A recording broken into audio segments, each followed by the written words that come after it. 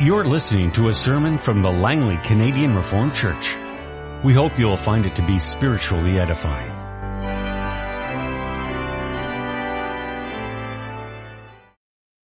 This afternoon we will read two passages from Holy Scripture. First, from the New Testament, from Mark 1, verse 1 to 13. The beginning of the gospel about Jesus Christ, the Son of God. It is written in Isaiah the prophet, I will send my messenger ahead of you who will prepare your way. A voice of one calling in the desert, prepare the way for the Lord, make straight path for him. And so John came baptizing in the desert region and preaching a baptism of repentance for the forgiveness of sins. The whole Judean countryside and all the people of Jerusalem went out to him confessing their sins. They were baptized by him in the Jordan River. John wore clothing made of camel's hair with a leather belt around his waist, and he ate locusts and wild honey.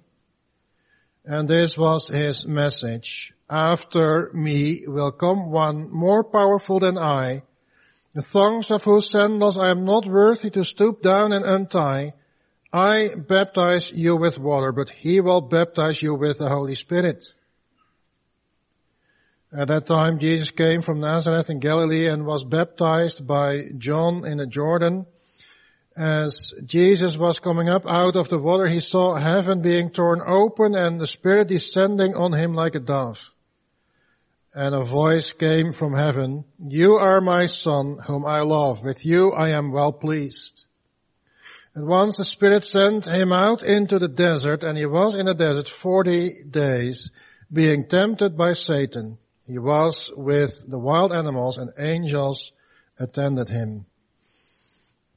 Now let us read Leviticus 16. In Mark 1, verse 12 and 13, which form our text, there we read that the Holy Spirit drove the Lord Jesus out into the desert. And that is also what we will read about in Leviticus 16 on the Day of Atonement when one of the two goats was sent out into the desert. So we read Leviticus 16. The Lord spoke to Moses after the death of the two sons of Aaron who died when they approached the Lord. The Lord said to Moses, Tell your brother Aaron not to come whenever he chooses into the most holy place behind the curtain in front of the atonement cover on the ark. Or else he will die, because I appear in a cloud over the atonement cover. This is how Aaron is to enter the sanctuary area, with a young bull for a sin offering and a ram for a burnt offering. He is to put on the sacred linen tunic with linen undergarments next to his body. He is to tie the linen sash around him and put on the linen turban. These are sacred garments, so he must bathe himself with water before he puts them on. From the Israelite community, he is to take 2 male goats for a sin offering and a ram for a burnt offering. Aaron is to offer the bull for his own sin offering to make atonement for himself and his household. Then he is to take the 2 goats and present them before the Lord at the entrance of the tent to the tent of meeting. He is to cast lots for the 2 goats, 1 lot for the Lord and the other for the scapegoat.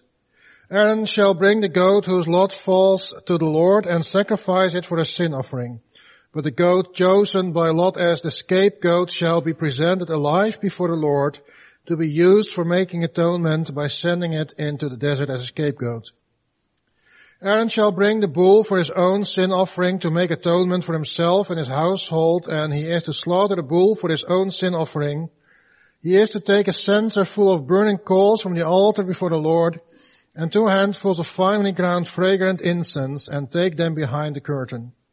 He is to put the incense on the fire before the Lord, and the smoke of the incense will conceal the atonement cover above the testimony, so that he will not die. He is to take some of the bull's blood and with his finger sprinkle it on the front of the atonement cover. Then he shall sprinkle some of it with his finger 7 times before the atonement cover. He shall then slaughter the goat for the sin offering for the people and take its blood behind the curtain and do with it as he did with the bull's blood. He shall sprinkle it on the atonement cover and in front of it. In this way he will make atonement for the most holy place because of the uncleanness and rebellion of the Israelites, whatever their sins have been. He is to do the same for the tent of meeting, which is among them in the midst of their uncleanness. No one is to be in the tent of meeting from the time Aaron goes in to make atonement in the most holy place until he comes out, having made atonement for himself, his household, and the whole community of Israel.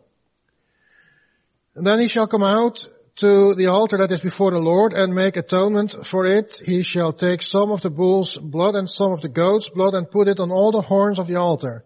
He shall sprinkle some of the blood on it with his finger 7 times to cleanse it and to consecrate it from the uncleanness of the Israelites. When Aaron has finished making atonement for the most holy place, the tent of meeting and the altar, he shall bring forward a live goat. He is to lay both hands on the head of the live goat and confess over it all the wickedness and rebellion of the Israelites, all their sins, and put them on the goat's head.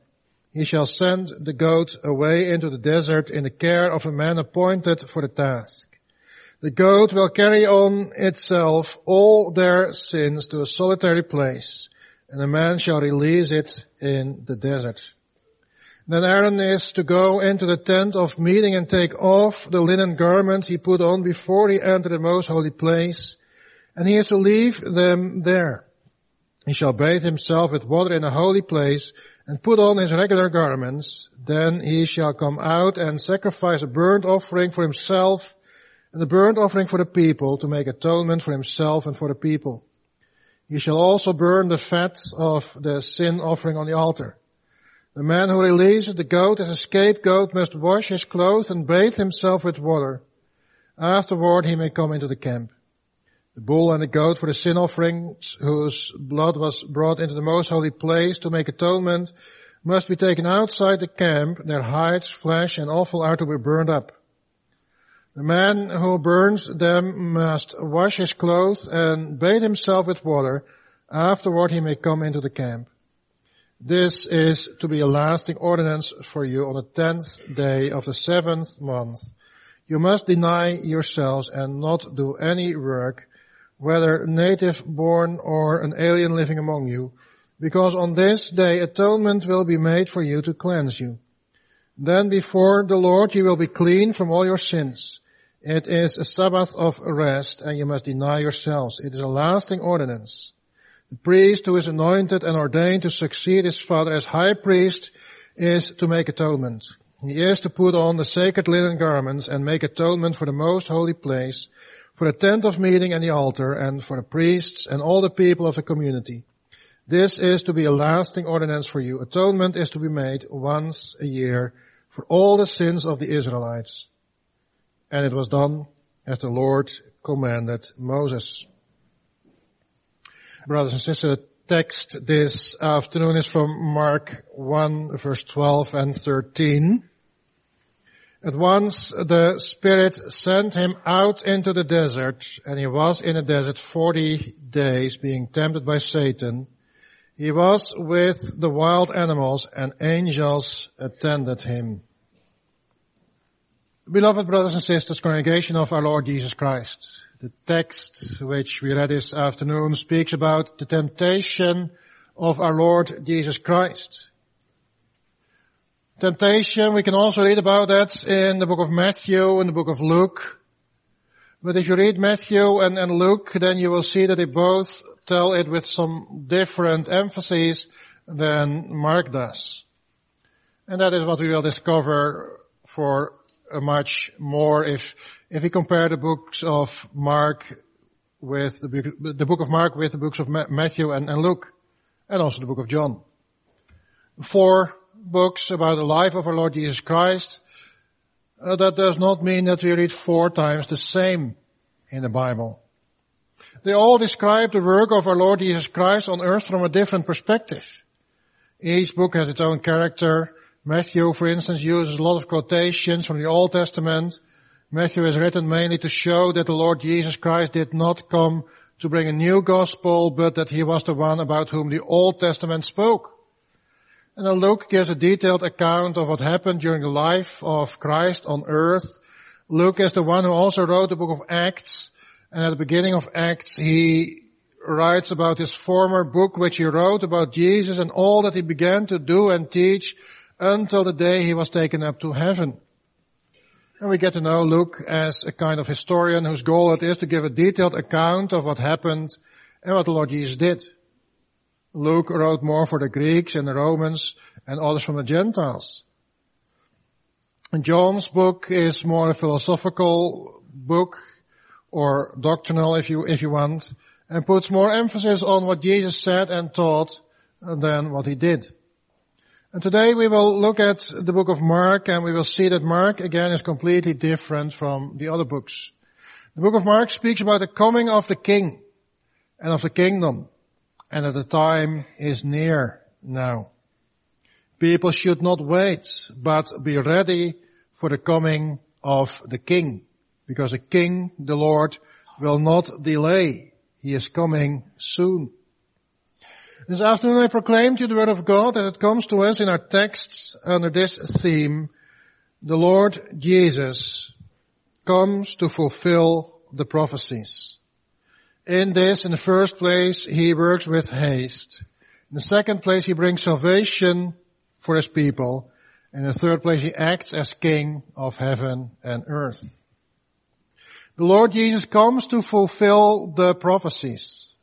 First, he works with haste. The book of Mark is the shortest of all the four books. He doesn't give a detailed account. He doesn't give a long and detailed record of what the Lord Jesus taught. If we study the book of Mark a bit more thoroughly, then we will discover that the mark of Mark is the word immediately. It is quite unfortunate that in our translation, the one Greek word for immediately is translated in many different ways, or sometimes even left out, maybe for reasons of style. But with that, we have lost a bit of the sense of haste in the book of Mark. In the first chapter of Mark, the same Greek word for immediately is used many times. If you only look at chapter 1, then we find it in verse 10. As Jesus was coming up out of the water, he saw heaven being torn open. In the Greek it says, immediately he saw heaven being torn open. In verse 12 again, at once, or immediately, the Spirit sent him out in the desert. Verse 18, at once they left their nets. Verse 20, without delay. And you see it more often in verse 21, 23, 28, 29, 30, 42, 43, several times. There's no coincidence. And this continues throughout the book of Mark. It's not a weakness of Mark that he had a limited vocabulary, that he uses the same words. No, it is on purpose that he does. And this is completely in line with the beginning of this book. Let's have a look at the first verses of Mark. It's very short and to the point, and right away gives us the character of the book. The beginning of the gospel about Jesus Christ, the Son of God. It is written in Isaiah the prophet, I will send my messenger ahead of you who will prepare your way, a voice of one calling in the desert, prepare the way for the Lord, make straight paths for him. Well, these verses right away at the beginning of his book, without introduction, they show that the King is coming and his messenger is going before him to warn everybody to be ready to receive this King. There is no time to delay. They all must hurry because the King will not wait. Now he is coming. Not tomorrow, now. And then Mark tells us about John the Baptist in verse 4. John is the messenger mentioned in the prophecy, and with the preaching of John, the way for the King was being prepared. And that preparation happened in the fact that the whole Judean country and all the people of Jerusalem went out to him, confessing their sins, and they were baptized by him in the Jordan. And then Mark tells us about the Lord Jesus, that he did come, and that he was also baptized by John. And Mark then tells about his baptism, how it happened, and about what happened thereafter, how he came up out of the water. the heaven was opened and the Spirit came on him, and God spoke from heaven and said, "You are my beloved Son, with you I am well pleased." That is the official anointing of our Lord Jesus Christ. Mark doesn't say much about it here. He only tells what happened.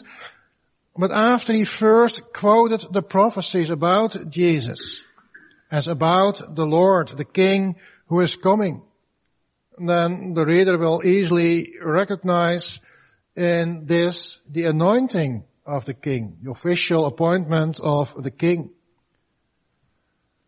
He is, in the Old Testament, when the king was anointed, then with the anointing two things usually happened. In the first place, it was an official declaration to God's people that this person who was being anointed is the one chosen and ordained by God to be king of his people. You see it with King Saul, for instance. You see it with David. You see it more often in the Old Testament that kings are anointed. They receive the anointing as an official appointment. In the second place, then, we also read that the person who was anointed also received the Holy Spirit, who gave him the gifts he needed to fulfill his task as king. Well, and those two things, that is exactly what happened here. And for the Israelites who knew the Old Testament, it was quite clear that this was the anointing of Jesus as king. Now the great day has come. The king is here. And that is the context of Mark in which we must see our text. And then immediately after this, then our text starts with the words, "At once the Spirit sent him out into the desert." Well, that is remarkable. Those words, the Spirit sent him out into the desert. Out into the wilderness. Why not to Jerusalem? And that is a place where you would expect the king to go immediately after his anointing. But not so our Lord Jesus. The Spirit sent him out into the desert, into the opposite direction. Why? So verse 12 immediately raises lots of questions about this king. And to understand this, we must first look at the remarkable fact that happened before that the Lord Jesus was even baptized by John. Why? He didn't do any sin. The baptism of John was not yet the sign and the seal of the covenant. No, the baptism of John was a baptism of repentance for the forgiveness of sins. But the Lord Jesus did not need to repent after confessing his sins. Yet he wanted to be baptized. He had to be baptized. And that happened just before his anointing, or even at the same time. His anointing and his baptism are very much related. And with his baptism, he shows that he is like his brothers in every respect. They came to be baptized, so did he. But what is even more important here, that is that his brothers and sisters, they came to be baptized with a baptism of repentance and forgiveness. They went into the water as a symbol of repentance. Their sins, their old sinful nature, that went into the water. It drowned in the water, and a new nature came up out of the water. That is repentance, the dying of the old nature and the coming to life of the new nature. That is what that baptism signifies. And the baptism of John the Baptist showed that forgiveness and repentance is not just forgetting the sins which Israel did. No, this baptism makes it clear that the sins had to be punished with death. The sinner had to go down and drown into the water, eternal death.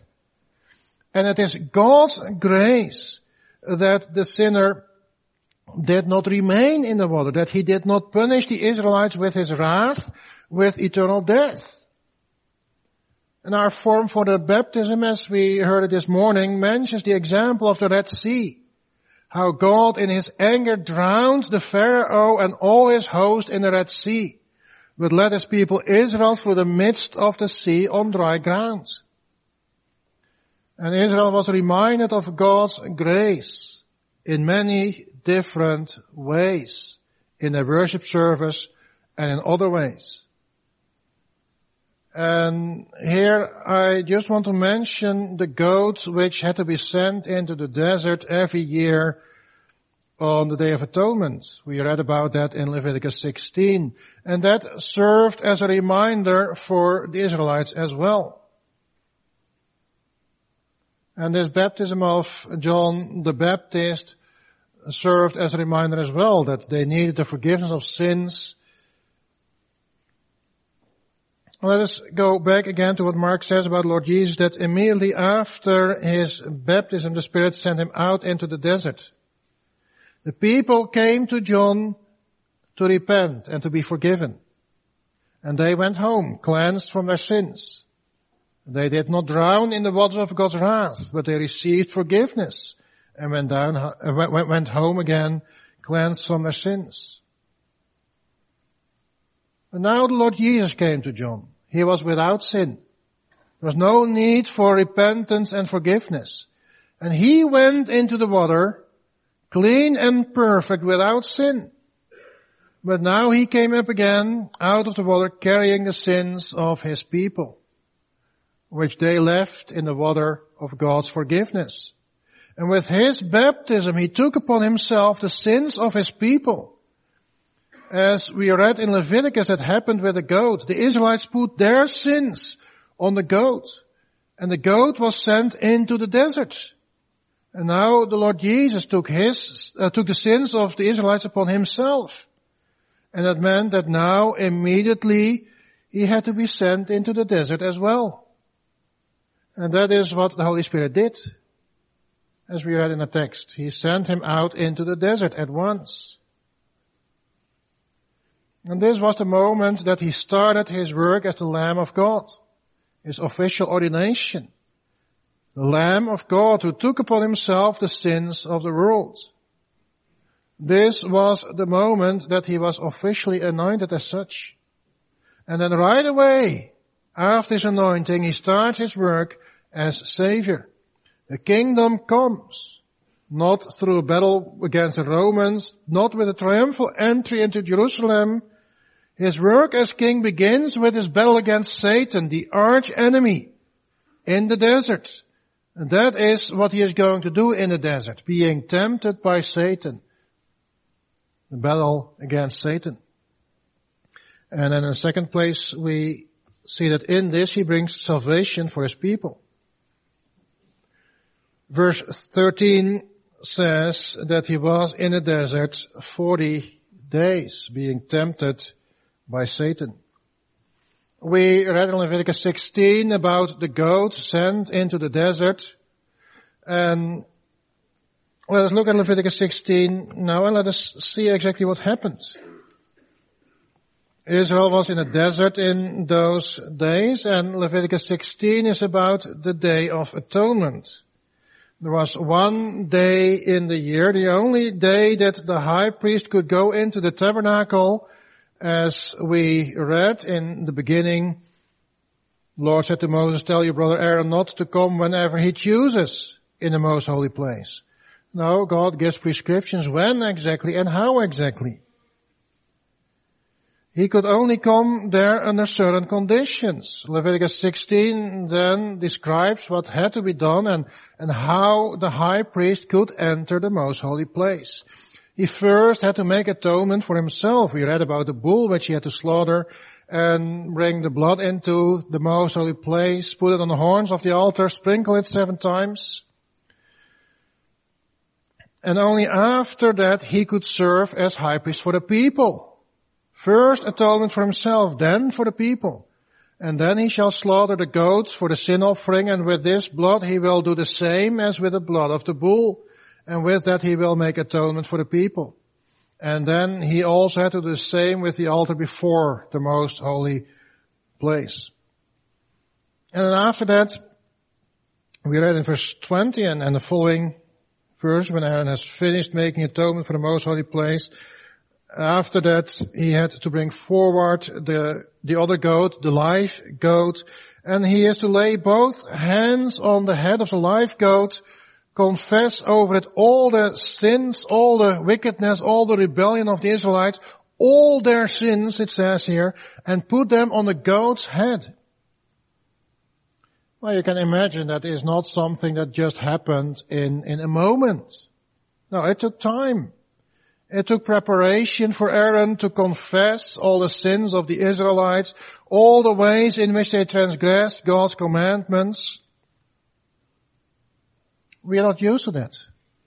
Although in our form for the Lord's Supper we have such a list which follows the order of the 10 Commandments, all who refuse to trust in the Lord alone, or who serve Him in their own manner, all who abuse the name of the Lord by cursing or in any other way.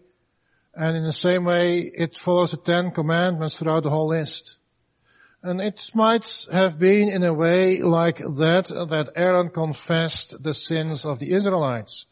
Although it is very well possible that, and likely even, that it was much more elaborated, much longer than we have in our form for the Lord's Supper.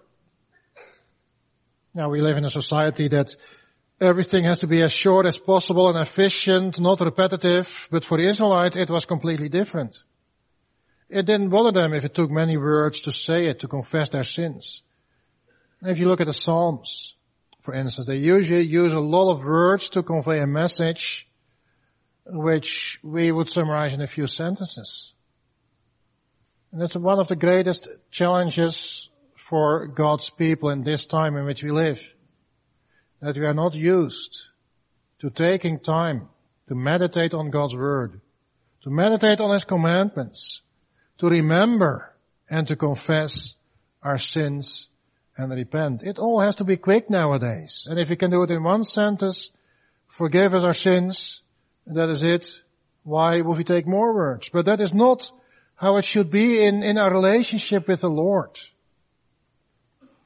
The Day of Atonement was for the Israelites a very important day, and what happened on that day was a very impressive event.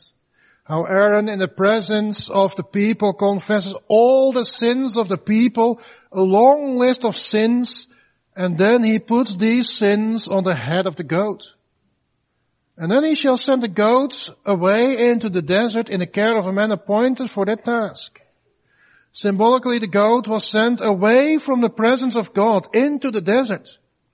Symbolically, he was given over to death, out of the protection of the camp, the protection of God, given over to the enemy, to Satan. And when our Lord Jesus, in His baptism, took upon Himself all the sins of God's people, and He was sent out into the desert, then with that He came to fulfill the prophecy which came to the Israelites every year again in the ritual that took place on the Day of Atonement.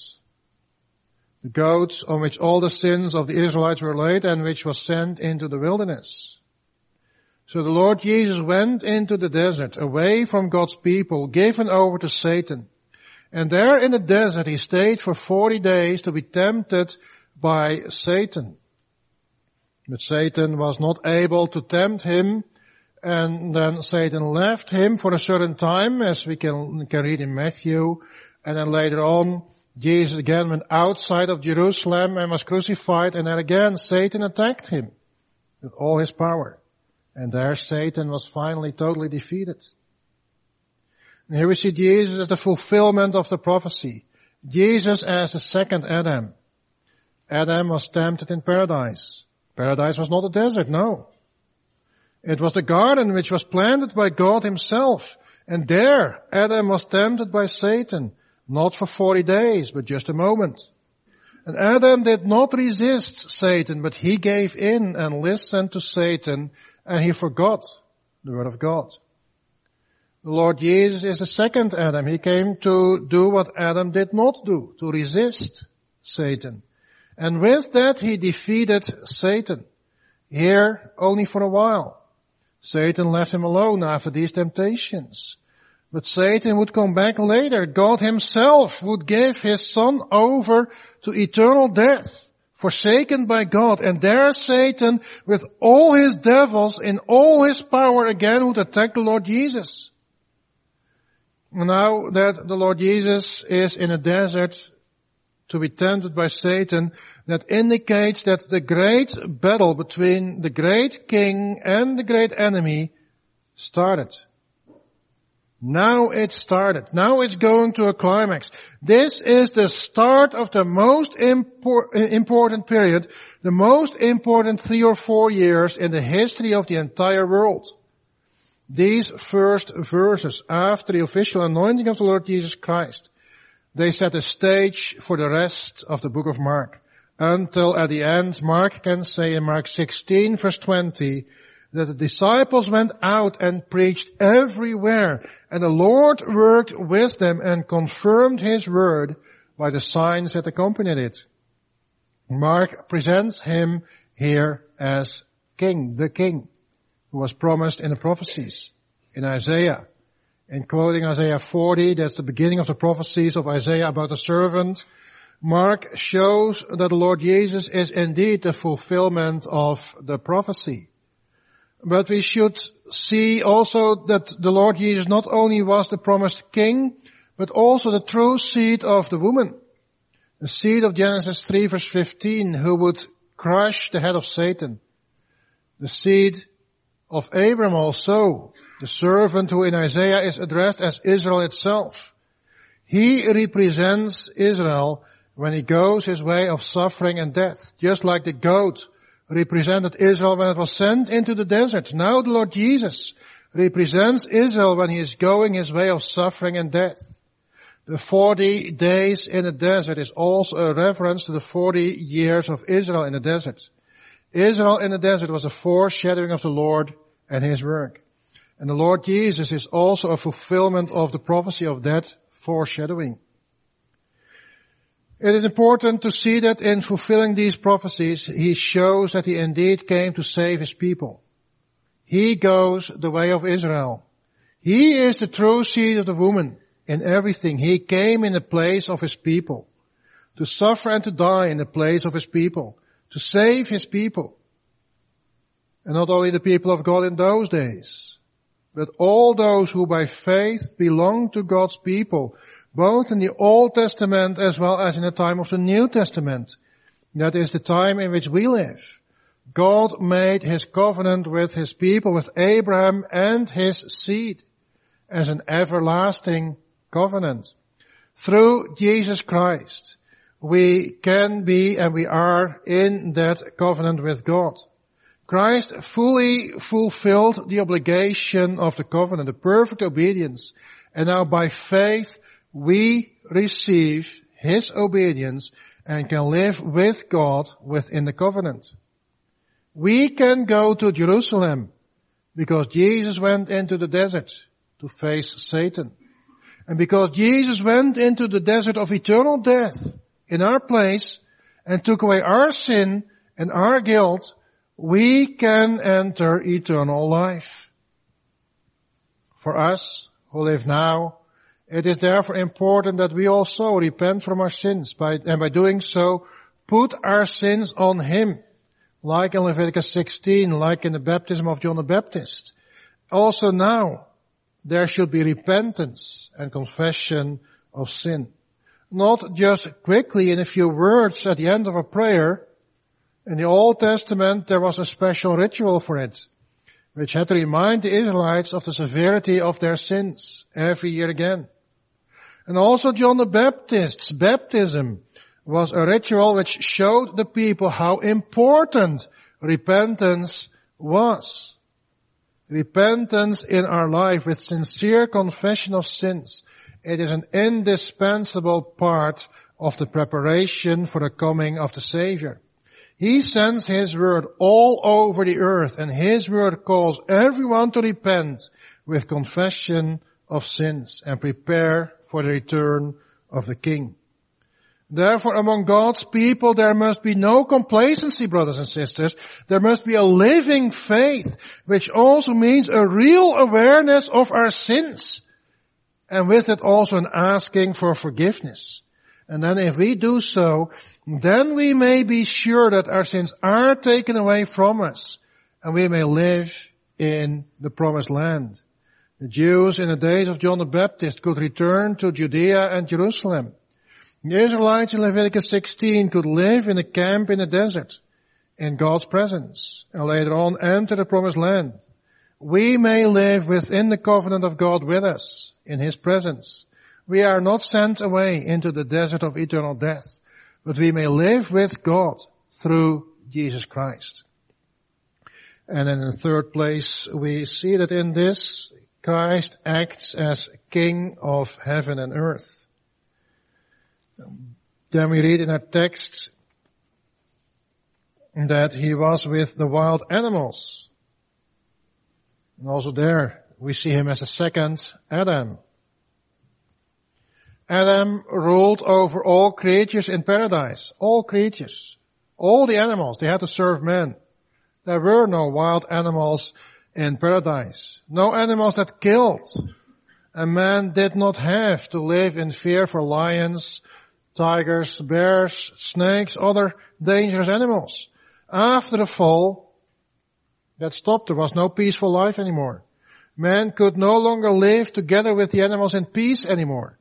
And there were animals which became wild and dangerous. And again, we see the contrast with paradise here. Mark speaks about the wild animals. In paradise, man was king over the animals, as God's image. Now there are many wild animals which kill human beings. But Jesus Christ was with the wild animals. He shows Himself to them as the king. They obey Him. They serve Him. These are only a few words in our texts, but if you think about it, at the same time they are important words here in Mark. These words show that He is the promised King, the King of all creation. The prophecies of Isaiah about the wolf and the lamb that will feed together, the lion that will eat straw like the ox, these prophecies get their fulfillment here. It is the beginning. Not a complete fulfillment yet, but here already Mark shows the goal of the work of this promised King, Jesus Christ. And then Mark also mentions that angels attended Him. And all the three things mentioned here, He shows Himself as the Almighty King. First, by resisting the temptation of Satan. He was and is powerful to resist Satan, the greatest enemy. As a great king, He begins His battle against the greatest enemy. And already from the beginning it is clear that this enemy will not be able to overpower Him. And then after that, in the second place, Mark tells us that He not only fights against the mightiest enemy, but also that this creation acknowledges Him as king. The wild animals don't attack Him, but He was with them, as it was in paradise, when there was no sin and man ruled over all the animals. Christ came to restore man in that position. And now in the third place, we read that angels attended Him. So not only the earth, but also the angels in heaven acknowledge Him as King, the King of all creation, the King of heaven and earth. He, the Son of God, comes to make us God's children, so that we will share in His glory and reign with Him over all creatures in eternity. He came to take the place of Israel under God's wrath. He suffered God's wrath, and now He will take His people to be with Him, now that He will receive eternal glory and will reign as King. He is working now, and we look forward to His return, when we will be with Him as well. Also now, brothers and sisters, we should know that the Lord will not delay. Also now, He works with haste. The Apostle Peter says in 2 Peter 3 verse 9 that the Lord is not slow in keeping His promise. He is patient with you, not wanting anyone to perish, but everyone to come to repentance. But the day of the Lord will come like a thief. We should not forget that with the Lord a day is like 1,000 years. 1,000 years are like a day. What may seem for us to be a long time, it is not for Him. He works in such a way that He will receive the greatest honor. And that is what we should remember always. It's all about God's honor. It's not in the first place about us. It is about the honor of God. And that is why God works the way He does.